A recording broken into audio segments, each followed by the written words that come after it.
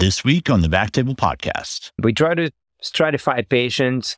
So the ones that tend to be more advanced jump to the top of the list, and we try to get them in for procedures sooner that, somebody that's an earlier stage has a single tumor and can wait a little bit longer. Having labs and imaging, within 30 days is very important. We typically don't biopsy these patients. If they have HCC imaging criteria, we will avoid it. We've had several patients that have had biopsies. We ended up seeing recurrences along tract seeding, I should say, and then they drop out of the transplant list. So we don't favor biopsy unless it's absolutely necessary. If it is somebody that we suspect that has HCC and they have, let's say, an elevated AFP, but they don't meet criteria, we'll map and biopsy them at the same time, effectively saving them one appointment. So you avoid delay of care by doing that.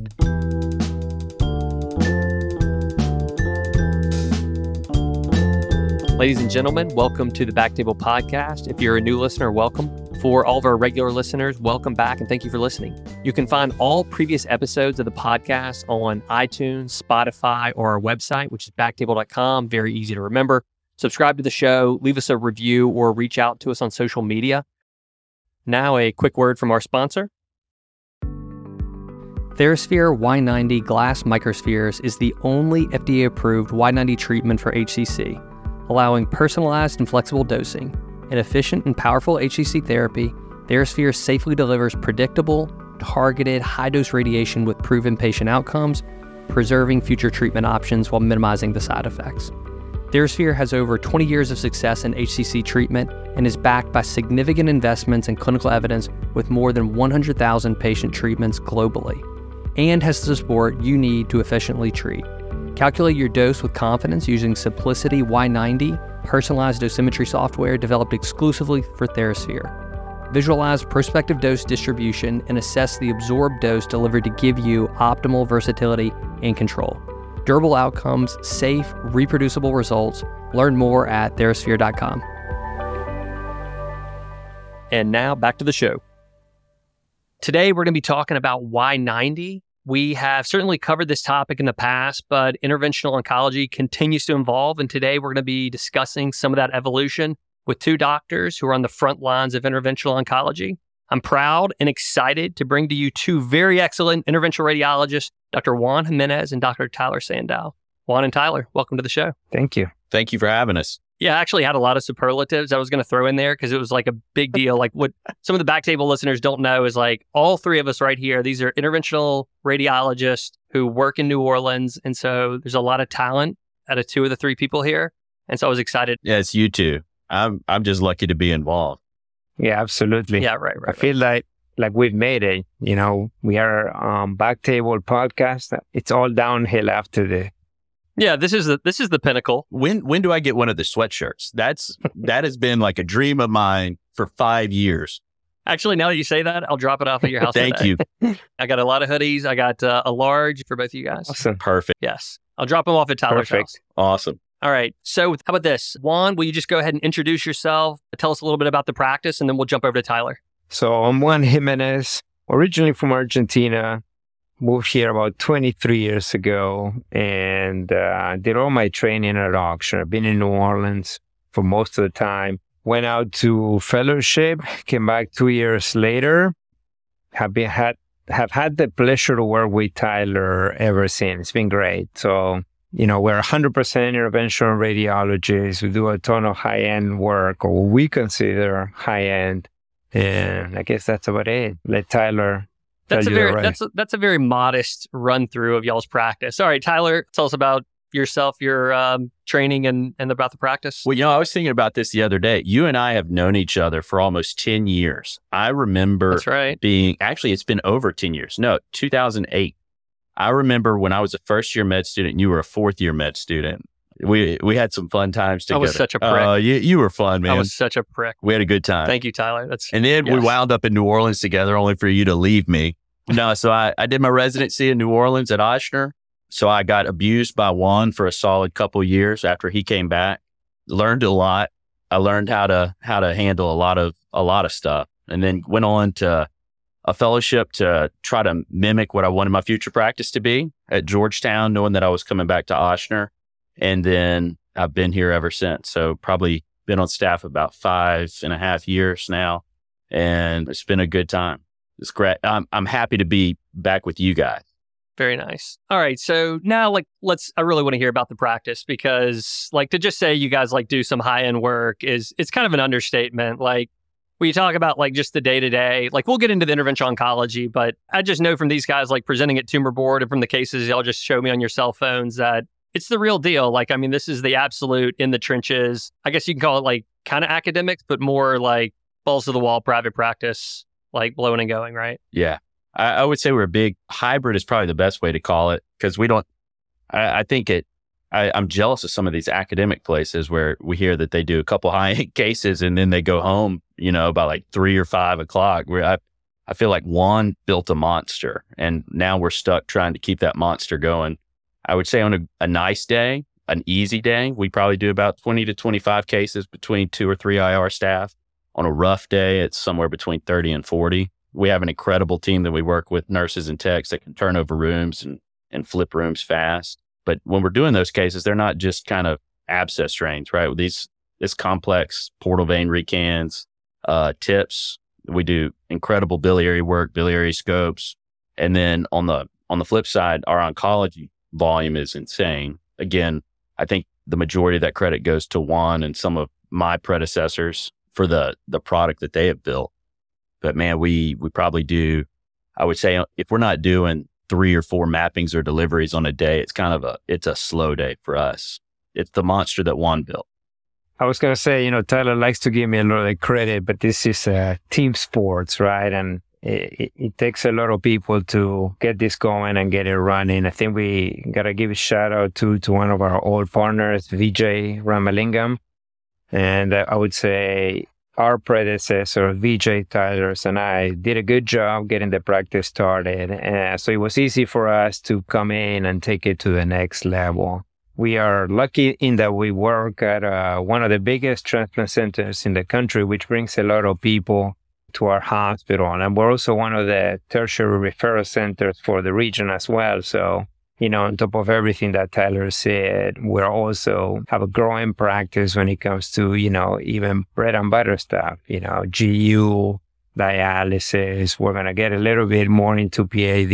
And 2 our newer colleagues are starting to grow and expand all of the venous side of the practice as well, including the reconstructions, IVC filter retrievals, and things like that.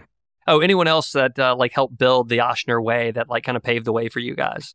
Yeah, I think we definitely have to highlight when we talk about our predecessors, David Kirsch, Dan Devon, those guys kind of laid the foundation for building local regional treatment at Ochsner. And because of the work that they've done and the presence that they established at our tumor boards, we've been able to build on those pillars and grow the practice the way that we have. Yeah, to Tyler's point, we wouldn't be here without them. They set the groundstone for everything that's happened since. Very nice. So I'd just been on texting with Ricky and Tim from TheraSpheres. And I'm guessing you guys probably don't keep up with this kind of thing, but according to Ricky and verified by Tim, you guys you've had more Y90 deliveries in 2023 than every other institution in the U.S. It's what we hear, I mean, not that anyone's keeping track, but I'm just trying to paint a picture that like we're talking to 2 guys who are doing a lot of Y90. We do a little bit. We do a pretty fair amount. Okay, yeah. So we're going to talk about HCC. I mean, we can get a little bit into metastatic disease, but I wanted to talk about how Ochsner got to where you at. I mean, because we're going to be talking about Y90, but obviously that's not the only game in town when it's, modality of treating HCC. So previously, I know that you guys were using resin, but made the jump to glass. And so I was interested why and any looking back, pluses, minuses, whatever. Yeah, I feel like it was all the perfect storm, right? Around 2018, 2019, we had several things happen. So Vijay joined us in about 2017, and he really came in and upped our ablation game. It's one of the things he does really well, and he really pushed the envelope. When you also look at what was happening around that time, Premier came out. So a new kind of, I guess, way of looking at bridging HCC. And around that same time, the organ allocation rules for transplant changed. So before all of this, it would take sometimes 3 weeks to a month for some of our patients to get transplanted. And now everybody had to wait at least 6 months to get a liver. So we kind of had to start thinking about, if we needed to change not only with all of this new data coming out, but also, with all of the changes that were going to affect our practice. And we did realize that we had a pretty good working system. Everybody was getting TACE, everybody was getting transplanted. So I guess there was a little bit of a resistance to trying to change our process. Tyler had an excellent relationship with transplant surgeons. And because of that, they trusted him and they confided in him. And when we tried to implement some of these changes, there was not that much of a pushback. I think he was key, in us for being able to change our paradigm for treatment of these patients. And I would say, little by little, as we changed, our results spoke for themselves, and then it was just simple. Tyler, what do you think? Well, I was going to say, to add to Juan's point, for a decade, we were, Ochsner, I should say, I shouldn't say we because this is a transplant thing, but Ochsner was the largest transplant center year over year for a solid decade. They did more liver transplants than any other place in the country. And so we didn't need to change at that point. TACE worked well because all we had to do was bridge to a certain point, and then they got transplanted in several weeks. But then when you change the allocation scheme, and now to get exception points, you got to sit for 6 months, that it was Juan's pushing. He was like, it's time for us to change, because we watched a few patients, and by a few, I should say, we started to notice a trend.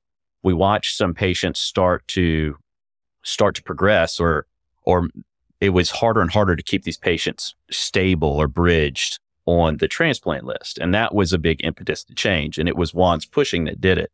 But for the longest time, man, when you're doing 250 livers a year and you can churn and burn, we didn't need to. But things changed, so we did.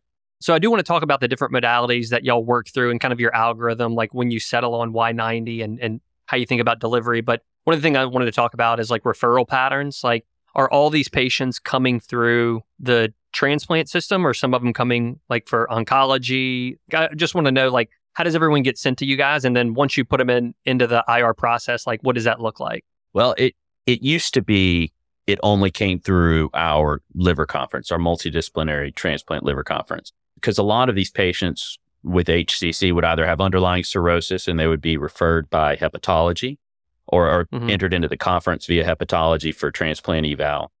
But as the conference grew, we started to notice that we had quite a few patients that with more aggressive tumor burden, infiltrated disease. We had more of a buy-in from oncology. And so now our referral patterns come from oncology, hepatology, transplant, and then we catch everything you can imagine across the Gulf Coast. So anybody with HCC, tends to get referred through the conference. And that, Juan, you might have more to add to that too. No much. I think you summarized it well. At the end of the day, I think our practice is a multidisciplinary approach, and it's not only for HCC, but also for metastatic disease, neuroendocrine. We truly believe in the value of all our colleagues and specialties to come to a table and work together to give the patients the best outcome. So to Tyler's point, hepatology, oncology, surgeon, transplant, all of us participate. Every patient gets run through conference, and the decisions are made collectively for the best outcome for the patient. Sometimes they come to us. Lately we've been working very closely with oncology, doing some of the combination therapies to treat these patients. Okay. Once they get plugged in with you guys and they've been through MDC, they get seen in clinic, labs, imaging. Kind of want to just like take us through like the process of like getting your patients ready for what may end up being a procedure.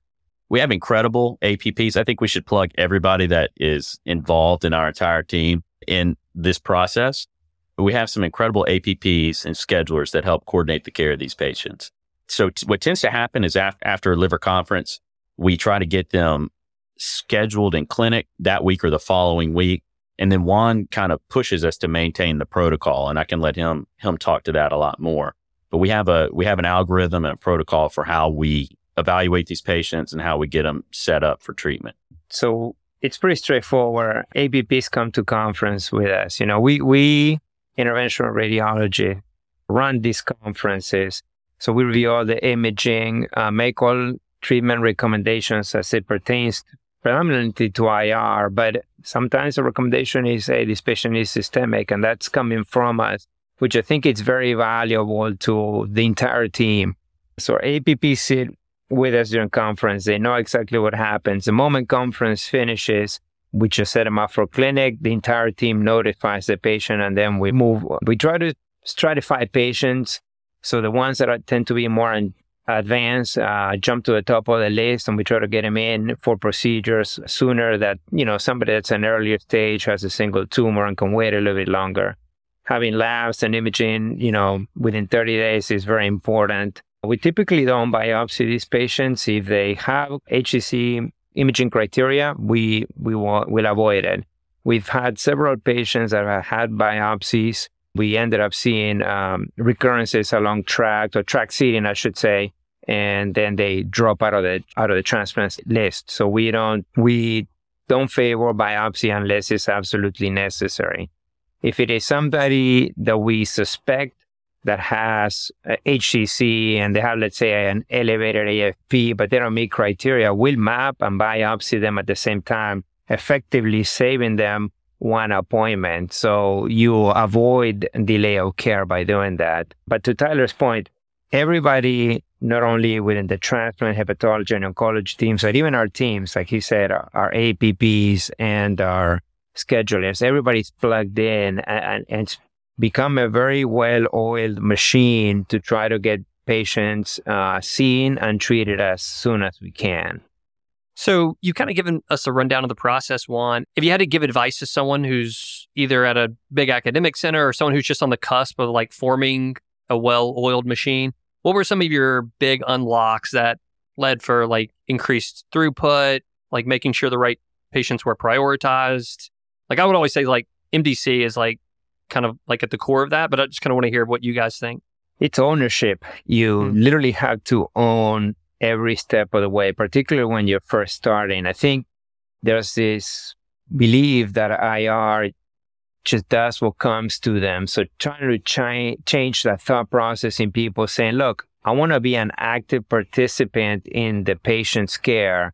I'm going to take them from the beginning, on their imaging, see them in clinic. We'll take this patient and make sure that everything that pertains to us will handle without you having to worry about it. I think that's been key. We see a lot of, sometimes particular patients come from other facilities or other regions. A lot of clinicians don't necessarily feel very comfortable dealing with HCC. So for us to be able to bring them into our system and help them navigate that has been very important and very good for patient care. All right. So moving on, so past the workup, you're getting them ready for some kind of treatment. There's just not Y90. I mean, can you guys kind of talk about which patients end up with which treatments? And we can exclude systemic therapies, but which treatments that you guys offer? Well, I'll say we follow the BCLC algorithm as closely to the T as possible. So if there's a patient that meets criteria for ablation, then we're going to ablate it, unless we feel like it's a high risk ablation and Y90 made more sense. We go for, our process is, regardless of whether or not they're going to transplant, we want to give them, even if it's a bridging strategy, we want to give them the most durable outcome possible. And I think if you look at the BCLC structure, the durability comes from ablative modalities, whether that be Y90 or ablation. The majority of the patients that we see either have pretty advanced cirrhosis.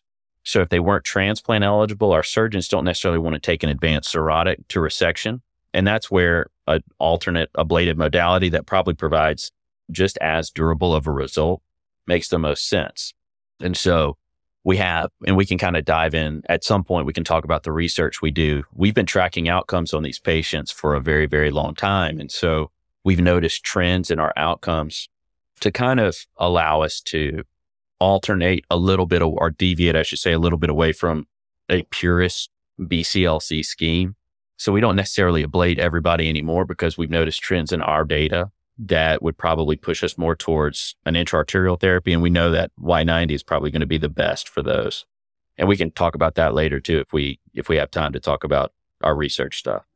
Anything to add on that, Juan? And specifically, I guess one of the things I wanted to paint is like, you guys don't shy away from ablation. I mean, No. More than happy to ablate. And I think one time you even told me sometimes patients are candidates for both. Like you may ablate and something else may be a better candidate for intra-arterial therapy. Yeah, I think at the end of the day, we want to provide them a complete response with whichever modality works best. To Tyler's point, being able to look at our data has allowed us to fine-tune the way we cater to every patient. But at the center of it is the BCLC algorithm. Okay. What about anything else for intra-arterial? Like is TACE on y'all's treatment list anymore, or TACE ablate? Anything else? We don't TACE, I should say, maybe I would say 2% of the time might be what we might TACE now.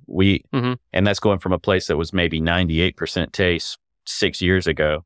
We'll TACE very rarely, only in patients that probably maxed out their lung dose for Y90 or, have lung shunts that are through the moon. And so we wouldn't be able to get a good treatment dose in. So those would be our candidates for TACE.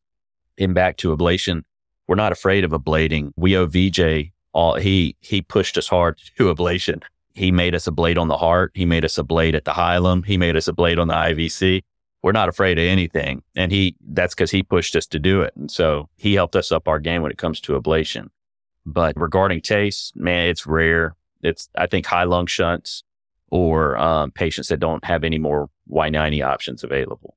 All right, Backtable listeners, that concludes part 1 with Dr. Gimenez and Dr. Sandow talking about Y90. You guys stay tuned. We're going to pick this conversation up with our part 2 about Y90 with the Ochsner story. Thank you so much for listening. If you haven't already, make sure to subscribe, rate the podcast 5 stars, and share with a friend. If you have any questions or comments, direct message us at @_Backtable on Instagram, Twitter, or LinkedIn. Backtable is produced and hosted by myself, Aaron Fritz, and co-hosts Chris Beck, Sabine Don, Michael Barraza, and Ali Behetti. Our audio team is led by Kieran Gannon, with support from Josh McWhirter, Aaron Bowles, Nick Shellcross, Josh Spencer. Design and digital marketing led by Brian Schmitz. Social media and PR by Ann Dang, Manisha Naganathanahali, and Manveer Singh Sabri. Administrative support provided by Jamila Kinnebrew. Intro and extra music is Ripperoo by Skeptic Moon. Find us on Spotify or at local live music venues in New Orleans, Louisiana. Thanks again for listening.